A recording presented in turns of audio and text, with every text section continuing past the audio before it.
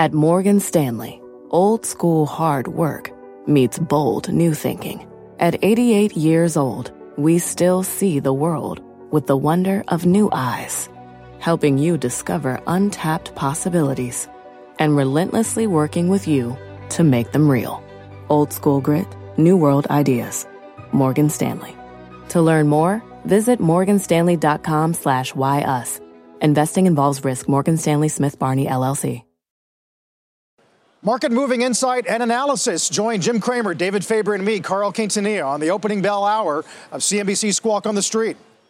Good Tuesday morning. Welcome to Squawk on the Street. I'm Carl Quintanilla with David Faber, Mike Santoli at the New York Stock Exchange. Cramer has the morning off. Pretty steady pre-market, mixed as the S&P still on pace for the best month since January. A lot of corporate news out of Delta, Snowflake, Walgreens, Microsoft, and durable goods impressed with a beat, core orders in line. Our roadmap begins with the market rally's detour and whether or not it is a sign of things to come. Also ahead, a rough start for shares of Walgreens. The company slashes its outlook. It's posting quarterly earnings that are below most analyst estimates. That's the first time in 3 years it's done that, although the stock has been going down for a while. And a different story for Delta, the airline raising second quarter guidance. We're going to have the latest from the company's Investor Day. Let's begin with the markets, though, this morning. Dow is coming off its sixth straight day of losses, the longest streak since September of last year. A lot of discussion this morning, Mike, about even though the indices were lower yesterday, breadth actually was a little positive. Yeah, actually quite positive. Yeah. So it was another one of these days. And it's been the case, I would say, on balance for the last week plus. And even really for the full month of June at this point, the average stock has actually gained ground on the big mega cap names. A lot of it, I think, falls in the category of the overall index is kind of pausing here. They're idling. We got overbought, got too hot. The big NASDAQ stocks did probably all they could do in the short term. And the big question was, is the market going to broaden out? It has made gestures in that direction. The equal-weighted S&P is outperforming the NASDAQ 100, I think, in June at this point. So it actually has had a little bit of a comeback. Everything falls into the category to some degree of rebalancing. I don't mean just out of equities into bonds, but, out of leaders into laggards and sort of looking for what hasn't participated. So kind of non-committal. Feels very neutral in the sense that everyone felt underinvested. They raised equity exposure in terms of hedge funds, tactical investors. You're no longer seeing this massive net short in the S&P index futures, things like that. And now it's sort of a what's next moment because we've gotten pretty good gains year to date. We're between catalysts a little bit between the jobs report and Fed decisions. And so it feels like we have to sort of consolidate a little bit here. And that's what we've been doing. Yeah, there was quite a bit of discussion yesterday, though, about, say, call activity tied to the S&P or semis, that there is this underlying sort of bed of FOMO. Without a doubt. Even though the overall indices are a bit in irons. It hasn't gone away. In fact, it came back really strong. And you can see it run through the market. Yesterday's rally attempt in the morning in Tesla was really interesting because it was like, there was a downgrade. Let's buy into it. And then it didn't hold. NVIDIA and Tesla down kind of pretty significantly yesterday. So we'll see how it shakes out from there. So I'm not suggesting everyone's kind of wait and see and neutral and just letting the market do what it does. It's more about these offsetting currents of, profit taking in the stuff that's run and really sorting out where we are in terms of this potential soft landing that has really gotten embraced as a scenario at this point.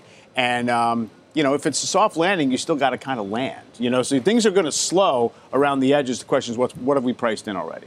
We'll see. I mean, Credit Suisse out today looking at Treasury futures, suggesting that an uninversion of the curve, David, may not come until 2026, which would basically put a recession 3 years from now. Yeah. Yeah, well, we're going to stay higher for longer, I guess, continues to be the key question. I mean, right? He's essentially just looking at what the Treasury futures curve right now shows in terms of when you would uninvert. I'm a little hesitant to assign a tremendous amount of foresight to every moment of what the Treasury market thinks is going to happen. 2 years ago, the 2-year Treasury yield was a tiny little fraction near zero. So, I don't think that you want to necessarily say we know where this is headed. But it is, I think, still a pretty live debate as to whether the market and the economy is kind of can ride the services strength for a while. You still have credit conditions that are pretty accommodative. We haven't seen that crunch. And so I think and housing, it seems like it's coming back. 52-week high yesterday. Activity and the stocks. So it's kind of this funny phase where, you got stuff running pretty hot or coming off the lows, and the rest of it, we're just have this ongoing vigil of when is it going to break down. Mike, you and I remarked this morning when we were up on our little platform there about Seth Klarman being on Squawk Box. Not a name you typically see on TV. Not often, yeah. I mean, I think both of us have had limited exposure or at least talks with him through the years. I can remember one conversation perhaps. So it was a rarity indeed to see Mr. Klarman, one of the best-known value investors, most successful. Been out there for quite some time. Baupost, his firm, does a lot of different things as well, restructuring. Remember how much Lehman debt they own, for example, in the bankruptcy. So they'll go all over the place. But Becky did ask him, just to sort of put a number on how much opportunity he sees in this market right now. Here's what he had to say. This environment feels like a 4 in terms of opportunity. With the 10 being the best? 10 being the best. It's nowhere near, 9 or 10. But it's better than it was. You had such extended valuations, such little downside volatility, really for the last decade or more. And 2021 was sort of a blow-off. 2022 began the correction. Now you're starting to recover from that correction, but I'm not sure whether that's going to continue or not. But the nature of opportunity that we see on a bottom-up basis is better than it was, but still not at peak. That, on the other hand, that means you should be wading in. Mike, what's your take? He's, first of all, very much deep value focused. So he really wants things to be cheap and seem like they're very deeply out of favor for him to really deploy capital in that direction. Although he has very big growth stock holdings like Alphabet, things like that. Yep. But 4 out of 10 to me doesn't sound on the spectrum of Seth Klarman commentary to be that bearish. I think it just means like, look, you have to do your work to find the good opportunities. I love that he said it's been like a decade that you've had very elevated valuations and such little downside volatility. When we had a 35% crash, 3 years ago, and you got 20%, 25% downside last year, it just shows you the threshold that he has for when things really seem like they're washed out. So I don't think he's, I don't think that's an indefensible view, because I do actually believe it's tough to find statistically really cheap stuff that people hate that looks like it can survive, this next cycle phase that we're in. Yeah. Carl, interesting to hear from Mr. Klarman for that roughly half hour or so they had him on the show, given how rare it is to see him make an appearance, let alone even just talk to him on the phone through the many years he's been doing what he does. As Becky said, Buffett calls him one of the 5, only real money managers who actually can outperform the market over a long period of time that he was aware of. That's interesting to see. So in terms of corporate news, guys, we mentioned a few names, including Walgreens, down in the pre-market. Earnings coming in below estimates due to a lower consumer spend, drop in demand for COVID vaccines and testing. They slashed their full-year earnings guidance, and I think Bertha said first time, Mike, in several years they've missed on EPS. Yeah, pretty sloppy all around. So a lot of the, obviously the post-COVID effects running through there. It's been interesting to me because Walgreens as well as CVS, now their approach in healthcare services is not exactly the same in both cases. You have the PBMs versus this delivery of actual medical service at Walgreens, but the stocks have been really cheap. CVS owns a health insurer, Aetna, so and they own Aetna, right? Yeah. So I mean, they diverge to a certain extent, but both really screen out very cheap in terms of free cash flow yields, all of that stuff. And I think it's just because the market doesn't have great confidence about the persistence of the profitability in the healthcare delivery segments, that they're both integrating big, acquisitions. And the retail side of things has been, in this hangover mode. Walgreens mentioned, it wasn't a great cold and flu season for us. That's good news for us, bad news for the retail side of the shop. It's not as though the stock has been some great performer for any period of time. They may not have missed guidance for a number of years, but nobody seems to have been particularly excited by the performance of the company. Pacina still owns a lot of this thing. He's not the CEO any longer, but you do wonder sort of, I don't know. I'm not sure what the future holds for WBA at this point, but I would point out, obviously, you remember when he put this thing together. Yeah, sure. along with KKR way back, some time back, and then stepped in, obviously, for a period of time as its CEO. Roz Brewer come over from Starbucks. It's been, a couple of years now, I guess, Carl, maybe even a year and a half or so. Yep. But it hasn't been the easiest road. No, not at all. It's in the Dow still, which is an oddity. Yeah. Walgreens Boots, but it doesn't have much of an effect. Very low price stock at this point. Yes. In contrast, we have Delta. Investor Day today. They do raise their Q2 guidance, all kinds of different metrics. Phil LeBeau caught up with Ed Bastian earlier this morning and joins us live from Atlanta. Hey, Phil. Hey, good morning, Carl. And right now, in the building right next door, they are doing the Analyst Day presentations. Incredibly bullish comments from Delta CEO Ed Bastian. And here's basically what the company has said this morning. They did raise their guidance for the second quarter, both in terms of earnings per share as well as revenue, basically raising it by anywhere between 10 and 12%. For the full year, they expect $3 billion in free cash flow. Previous guidance was $2 billion. And they were talking, and they're still talking about in the analyst meeting, about incredibly strong demand beyond 2023, which raises the question, when does Delta get back to pre-pandemic highs in terms of the stock price and valuation? Here's what Ed Bastian had to say this morning on Squawk Box. Our stock was $6 a share in 2009. We got to $60 a share in 2019, right before the pandemic hit, a tenfold increase. So we've done it before. We're going to do it even better this time because of the strength of the balance sheet that we're focused on, the quality of the brand, the investments we're making digital. That's all going to make sure that we have a more durable outcome for the future. By the way, in the second quarter, Delta expects its total revenue per seat mile, which is really the metric that people look at for the airlines. It was previously expected to be flat to negative 1% in the second quarter, now expected to be flat to positive 1%, and they expect the Q2 earnings to be the best ever in the company's history, and that's why shares of Delta moving higher, still down about 26% relative to its high pre-pandemic. As for the rest of the airline stocks, they're also moving higher, not only in sympathy or in conjunction with what we're hearing from Delta, but this is what we're going to be hearing from other airlines as well. Bullish outlooks over the next several weeks leading into their Q2 earnings reports. Guys, we typically look at the third quarter as the slow one for the airlines. I'm not sure that's going to be the case this year. Yeah, we're going into a holiday weekend, Phil. A lot of people will be traveling. Gasoline's down double digits year on year. I was struck by the qualitative tone of Bastian's comments. I've never seen a more constructive backdrop in this industry. And then this number that they put on the amount of travel that could not be satisfied during COVID, measuring in the hundreds of billions. Correct. And they believe that, they've heard the term and they've used it in the past, pent-up demand. People want to get out post-pandemic. Ed Bastian now believes it's beyond that. It is a structural demographic, if you will, with older travelers, whether they're baby boomers or people who are just under the baby boomer generation, who have so much money and so much desire to travel that this is now part of their plan permanently, that they will be doing more travel. And that's what Delta is expecting. And that's why when you listen to the presentations right now, guys, I was just in there listening to their CFO talking about how much they are expecting in terms of people saying we are going to continue traveling beyond 23, beyond 24. And yes, I know we've heard this in the past from airline executives that it's different this time around. You really do get a sense that they believe there is a structural shift in terms of how people look at air travel right now. Phil, coming back to something we talked about endlessly during the pandemic, business travel.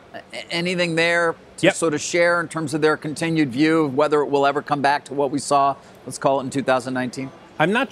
David, I'm not sure they expect it ever to get back to pre-pandemic, what we saw from traditional corporate travel, but they continue to see corporate travel budgets increasing. So it continues to improve, but whether or not it ever gets back to the exact level that we saw before then, before the pandemic, I'm not sure that Delta or anybody else expects that. Phil, remarkable, especially given the cross currents we're getting on consumer spend overall.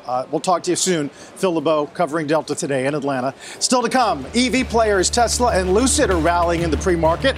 We're going to tell you why. It might come at the expense of another player. Take a look at the pre-market as well, as we're going to get some more data today. Conference Board, new homes, Richmond Fed, money supply.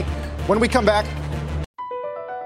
Across America, BP supports more than 275,000 jobs to keep energy flowing. Jobs like updating turbines at one of our Indiana wind farms and producing more oil and gas with fewer operational emissions in the Gulf of Mexico. It's and, not or. See what doing both means for energy nationwide at bp.com/investing in America. Welding instructor Alex DeClaire knows VR training platforms like ForgeFX help students master their skills. There's a big learning curve with welding. Virtual reality simulates that exact muscle memory that they need. Learn more at meta.com/metaverse impact. Tesla has received a few downgrades lately, Barclays and Goldman, for example, but Baird today does reiterate its buy on the name, saying it continues to like it as the best pick for the year. Another EV name to watch is Lucid, rallying on the news that the Saudi Public Investment Fund has boosted its stake in the company, David. But there's all kinds of news flow regarding at least EVs, and a lot of those who came public during the SPAC craze. Yeah, well, Lucid, of course, was one. Lordstown, which filed bankruptcy, we can talk about that a bit, also came public during that period, had as much as a $5 billion market value at one point. Take a look at shares of Lucid. They're up, as Carl just told you, the PIF buying a bit more. But the move was really yesterday when they announced that sort of battery systems and powertrain partnership with Aston Martin. That definitely helped the stock significantly. But of course, it's almost half of what it was when it just came public as a SPAC. Remember, it was CCIV 4 originally, Churchill 4, and then obviously became Lucid, Mike. Yep. And Lordstown, that GM plant that they had hoped to revitalize, didn't work out quite the way they'd hoped. They had that partnership as well with Han High Precision, which has gone bad. It's gotten contentious, yeah. And you know, when all of this was happening, the new issues and the new kind of startups in this area, almost everybody harkened back to, well, you know, in the 1920s, there were 100 automakers and they kind of failed and consolidated up into what we had today. And it is sort of amazing when you're now looking at Tesla at an $800 billion market cap and everything else is almost a rounding error around that. So obviously there's a lot more inside of Tesla in terms of hope and expectation and imagination of what it could be. But it is fascinating. And what that will mean and so many other things. But you're right. Listen, there's Baird on why they think Tesla is a good pick in terms of gross margins. But Musk has made the point that there's a period of time where you just literally, an auto plant is like a furnace. That's what he said. Exactly. In terms of burning money. And right now we're also looking at Rivian, which has had a rough, not particularly. The question becomes both on the demand side and just how much money you're going to have to burn before you can hope to get to free cash flow. Right, and get the price down to where you can have scale in terms of demand. And that arguably is where Tesla's got the big head start. People are worried about price competition, but Tesla vehicles are now pretty competitive on a cost basis. And I think that's why the market reflects it. Also, so hard for a GM or Ford or Legacy anything to get full credit for what they're doing in the new big secular growth area from the market. In other words, to get you can't put a Tesla-ish valuation from whatever stage of its development on what Ford and GM are doing in EVs. The market just won't do. Now, for 5 minutes, it did it for Disney Plus in Disney, but that's a little bit of a different story. Like as if these players don't have legacy businesses to keep alive. And for all the chatter about China losing share as a global exporter or manufacturer of goods, Mary Barra did talk at the Aspen Ideas Summit this morning with Sorkin about the competitive threat that they are posing to the world. Take a listen. In China, we do have a strong business. We've seen some share loss as there's more than 100 domestic Chinese EV competitors right now. The industry's at 50% capacity utilization. Something's going to have to sort because I think there's less than a handful that are profitable right now. So I think there's a lot of change that's happening in the Chinese market. But we do have strong brands, and we're now launching, I think, EVs that are right for the market. We should mention NBC Universal News Group is the media partner of the Aspen Ideas Festival. That's where it's getting interesting is to what degree can they make inroads in more developed markets. For example, Norway has been one that's gotten some attention. Right, exactly. Markets where there's a huge predilection to buy EVs. There's domestic or European competition already, and see how it can fly. U.S. automakers have gotten, for many years it was, you kind of make a car, push it through the dealer channel. finance the heck out of it. People will buy as much car as they can finance. It just seems like a different equation right now in terms of getting the actual price point down, using the subsidies and the rest of it. Getting control of that Norwegian market would be key. What do they got, 6 million people? But what's the share of EVs, right? Isn't it 60%? I don't know. Maybe if you count the electric bicycles, it's very large. More, although, of course, all their money and their enormous fund has come from the North Sea and the it's fascinating, oil. Yeah. And then that amazing ability to field a Winter Olympics team consistently and win medals. Amazing. Those Norwegians. A lot of ski time. Yes. No doubt. They're getting in the boots. Still to come, 2 downgrades in 2 days for Alphabet. Today it's Bernstein. We'll break down what they're saying about Alphabet shares. Take a look at the pre-market as we await some more data later on this morning. Squawk on the Streets back after a break. Across America, BP supports more than 275,000 jobs to keep energy flowing. Jobs like building grid-scale solar energy in Ohio and producing gas with fewer operational emissions in Texas. It's and, not or. See what doing both means for energy nationwide at bp.com/investing in America. Busy week for the IPO market. 6 companies are set to make their debuts, 4 of which are expected to raise more than $100 million. I was thinking back to Goldman a couple of weeks ago, Mike, that has this issuance barometer. Yeah. Went to 200 during the craze, fell down to 7, now back to 93. Yeah, it's kind of back up to where you should start seeing the deals get cranked out. And it makes sense just where the market's been and how long you've gone without having a pretty active pipeline. It's still kind of sort of one-off deals. There's not very many themes, I don't think, to what's happening now, except stuff that's been stacked up on the runway, so to speak. One thing I'll mention is for anybody who thinks that this is a AI bubble already or in the making, it's weird to have a bubble without a lot of deals. Like eventually, if it's going to be worthy of the label, you're probably going to get some AI geared names, good and bad, and we'll see if the market holds together long enough for that to actually happen. Right, that could be a little while still. Yeah, you would think. Yeah. Those very targeted Or you'll have companies software companies that have been, growing for a few years and they're going to rebrand as AI.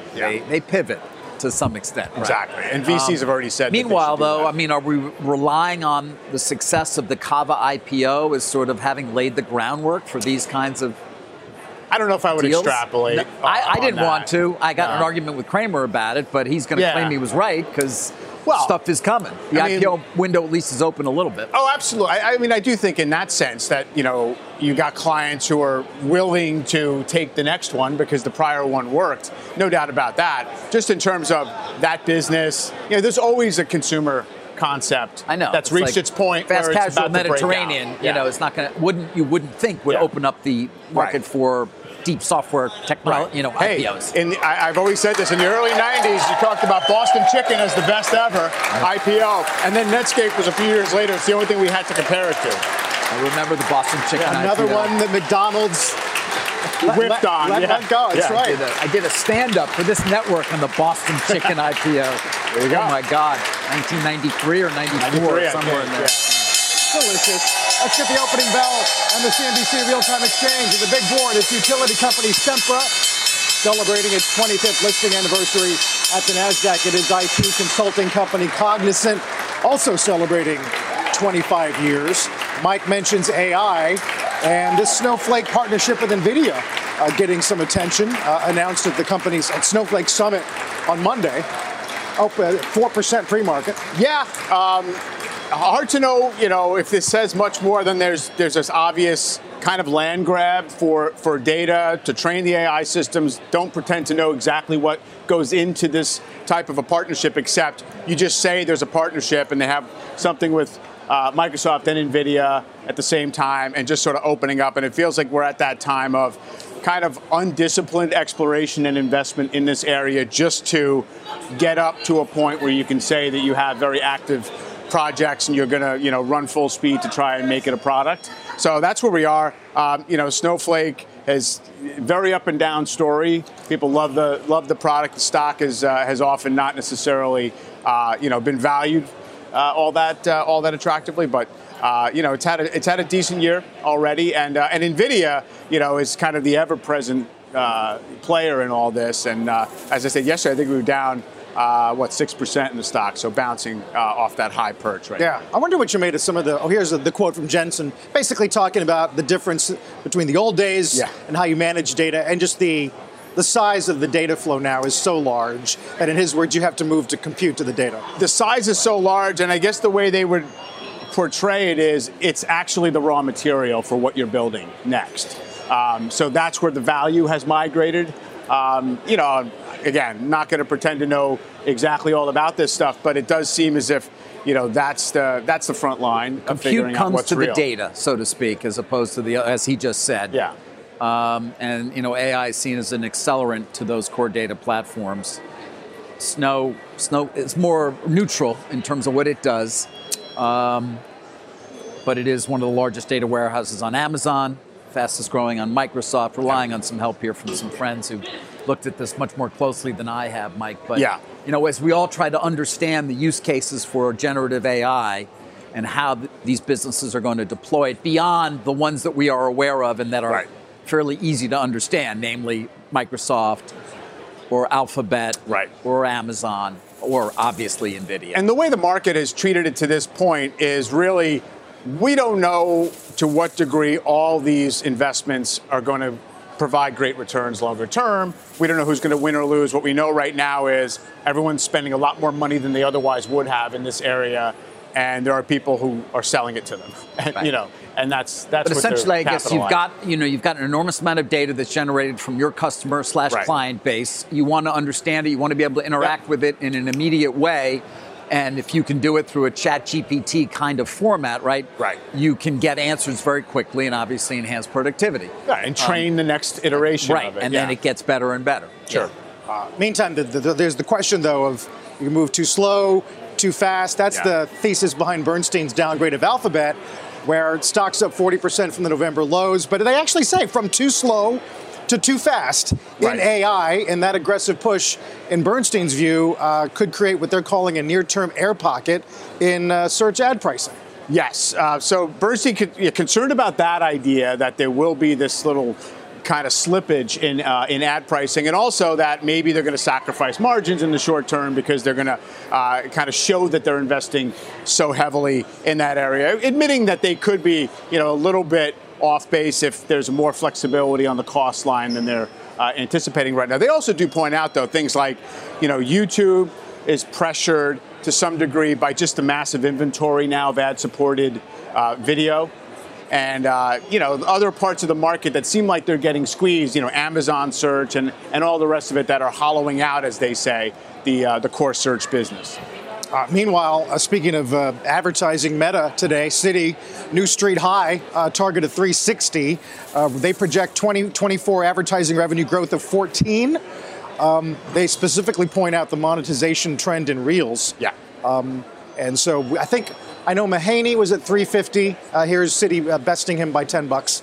Yeah, and 320-ish, or really the 320 to 350 area is where the stock completely fell off a cliff. So everyone is kind of, I think, steering their valuation models and targets toward that area. Of course, the all-time high was a bit higher than that, toward 400. So it's no longer the case that you could say, well, it's cheap. It's more about the fundamental momentum, the clarity on margins, and discipline on CapEx. That story's been working for a while, and it is a good reminder that with Meta and Netflix, they're still coming back from deep holes in terms of stock performance.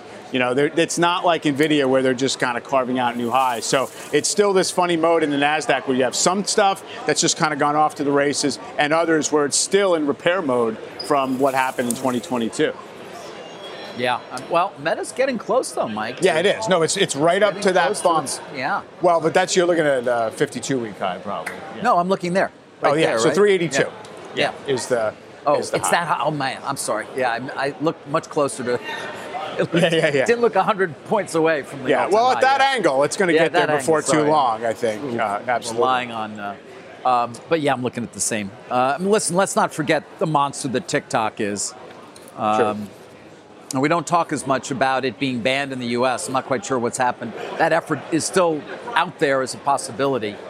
And again, it's part of ByteDance, but TikTok is just, a billion users. It's a monster. If it had a market value, it would probably be above any of the major media companies, including Almost Disney, certainly. Yeah. or Netflix. Probably so, right? Yeah, I mean, it's certainly possible. Again, you'd have to see the actual profitability broken out, and then you'd also want to understand you'd still have to be discounting the possibility of a ban, which is why you're not going to see it.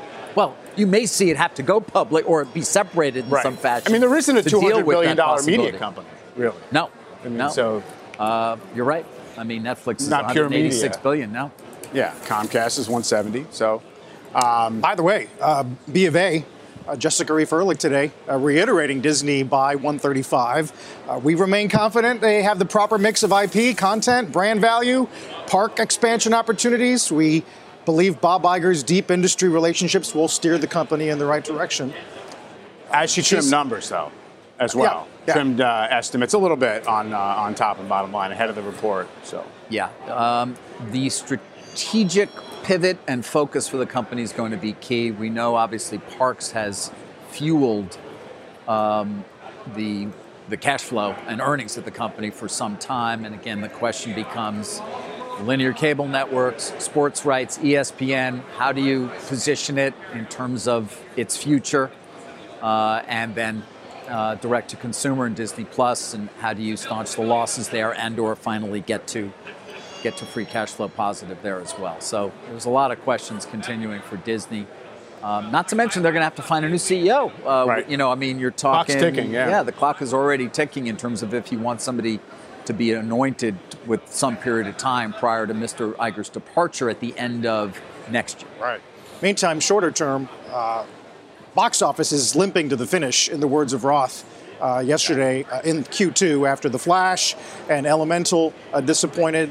So there's something going on in box office, and a lot's on the line with Mission Impossible coming in the next week or two, and Indy 5. Oppenheimer and Barbie, same weekend. We'll see what that does. Yeah, there's even some talk about the box office handicapping and of how these films are going to perform, especially with the franchises, the superhero franchises. They keep underperforming the estimates of what the box office, how they're going to open.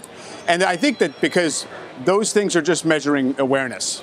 I know there's another one coming, and doesn't really measure intent to go. So we'll see if that's a longer lasting thing. I mean, it feels like they've got at least enough releases coming that it's, a viable part of the business. I think I saw AMC. I mean, not that, it should trade on week-to-week box office, but I think it's down to $4 again, the stock. It's funny, I hadn't actually noticed that.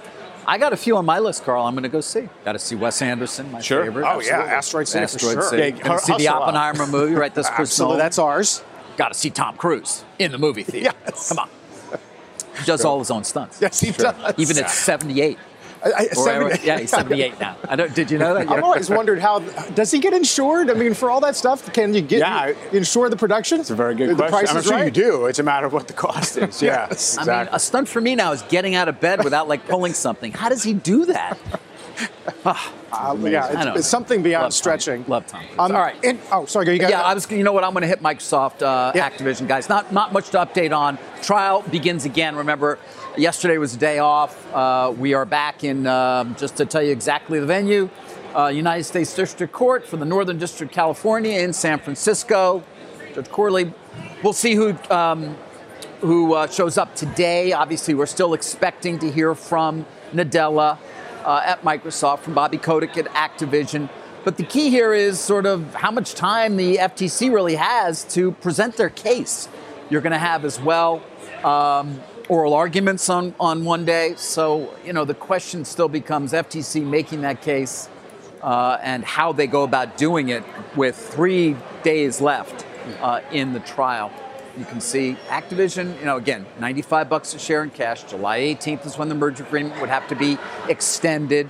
The CMA in the UK remains a key stumbling block in Microsoft's ability to overcome their objection through the appeals process, and whether that will work still remains a stubborn fact, so to speak, even if they do prevail against the FTC. But as we said many times, the FTC trial is important not just for the success of Microsoft's efforts to complete this deal, but even more so, Mike, in some way, because if the FTC does lose and fails to get a preliminary injunction, it may chill their ability, perhaps, to file further lawsuits in other cases. And they have had a significant chilling effect on the deal market in terms of their opposition to deals that were not anticipated.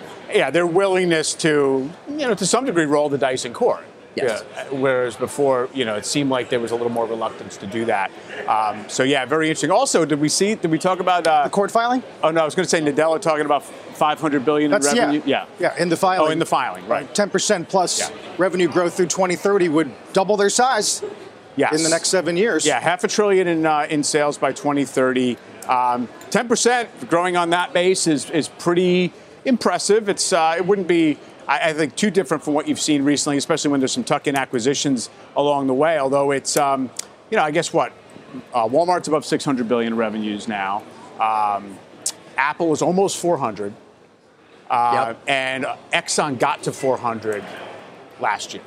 So, that's just to scale things in terms of where that would place Microsoft in several years. Guys, real quick, on the antitrust front, I forgot to mention as well, the other key thing I'm tracking, of course, is Amgen Horizon. It's one of the larger deals of the year. The FTC also opposing it, both in federal court, but also through an ALJ process.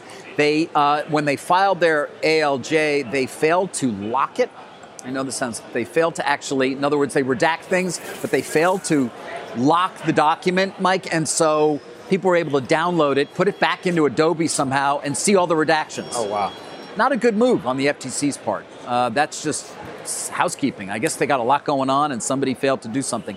But what it allowed for was people who were following this closely to say, well, what was redacted, and was there a smoking gun there that the FTC had? Apparently not. I guess not. Apparently not, because everybody's looked through it now, looked at various. There was also some estimates from Amgen in terms of the Horizon drugs that may now be higher than had been anticipated. But the main thing was there a smoking gun? No. And perhaps it points to a very much, again, what we were talking about, overworked FTC staff failing to just do something they should have done. One other time, apparently, this has occurred where, again, a document was not locked and you were able to unredact everything. Yeah, the same week as we got the depositors for SVB by mistake, right? That was a document that was released unintentionally, too. We're just going to mention the transports really quick because the airlines are moving on, Ed Bastian, as Phil was telling us, Delta up 1.5%, stuff like that. Transports have now basically caught up. They're even with the S&P 500 on a year-to-date. It's mostly about the airlines at this point. I would just say, in terms of comparing it to pre-pandemic, the stock prices are still lower. But if you look at all the debt and the issuance of equity, the enterprise value of Delta is just about the pre-pandemic highs, and the cash flow, even by the new guidance, is not there yet. So to me, it doesn't seem like the market's out of whack with what they're saying fundamentally and how big the company is in terms of the capitalization after raising that debt and equity over the pandemic. We should point out, as we've mentioned at the top, durables came in above. Yeah, that's right. Core orders pretty solid. Most sectors are green, with the exception of, say, energy and healthcare. Let's get to Bob Pisani. Morning, Bob. Guys, very impressive start to the day. 3-1 advancing the declining stocks, and tech is rebounding. Just take a look here at the sector gainers, laggards here. Tech had a rough day yesterday. It sold off pretty hard going into the close, but most of the big names are bouncing back this morning. So tech's up. Some of the cyclical sectors are doing a little bit better. Consumer discretionary is also a bit stronger. Metals and mining, which I watch very carefully, there's a very good indicator of sort of global demand overall. That's also doing better. And REITs are bouncing back. We had, of course, a mini rally yesterday in REITs as SL Green announced the sale of a big property in Park Avenue. That gave a little bit of a bounce, particularly to the commercial real estate side of things. In terms of laggards, once again, we're closing out the month with not a lot of energy from healthcare as well as consumer staples. Obviously, Walgreens is really what's weighing. Walgreens is at a new low in consumer staples, so maybe that's not a surprise. But not a lot of big energy from energy or from the banks here. So very mixed overall for the month. Remember, the S&P is up about 3% for the month. In terms of the markets now, what's going on? Well, it's pretty simple. It's all about rates again here. So here you see these big cap tech stocks just bouncing back today after most of them were to the downside yesterday. So the good news is overall, there's still no signs of a recession. The bad news is central banks are still tightening. So now we're back to this idea, well, they didn't cause a recession yet, but if they keep going, they're going to cause a recession. That seems to be the overall worry. And you can see this playing out in Europe, for example. Christine Lagarde today saying higher for longer. We're going to keep rates higher for longer to combat inflation. There's the stock 600, which is the S&P 500 of Europe. And you see, Europe was outperforming the U.S. until about a month ago. The S&P started rising on better growth prospects here and less chance for the Fed hiking rates. And you can see Europe's been flat to underperforming essentially for the last 3 months. That's a real disappointment because a lot of people thought this was the year for Europe to finally outperform. It hasn't turned out that way, at least in the last month. Same in China as well. The government there had to step in, the People's Bank of China had to step in to support the renminbi overnight because of the weak growth prospects. There's your white line, the S&P, and your orange line is China. And you can see we have diverged. Again, China prospects a lot lower, the growth prospects. Finally, just want to note what's going on for the month as we close things out. Small growth in some of the cyclical names like metals and mining, industrials, consumer, discretionary. That's good, but weakness in some other sectors as well, including some of the discretionary groups like healthcare and technology, notably underperforming here. And yet overall, still, guys, up about 3%.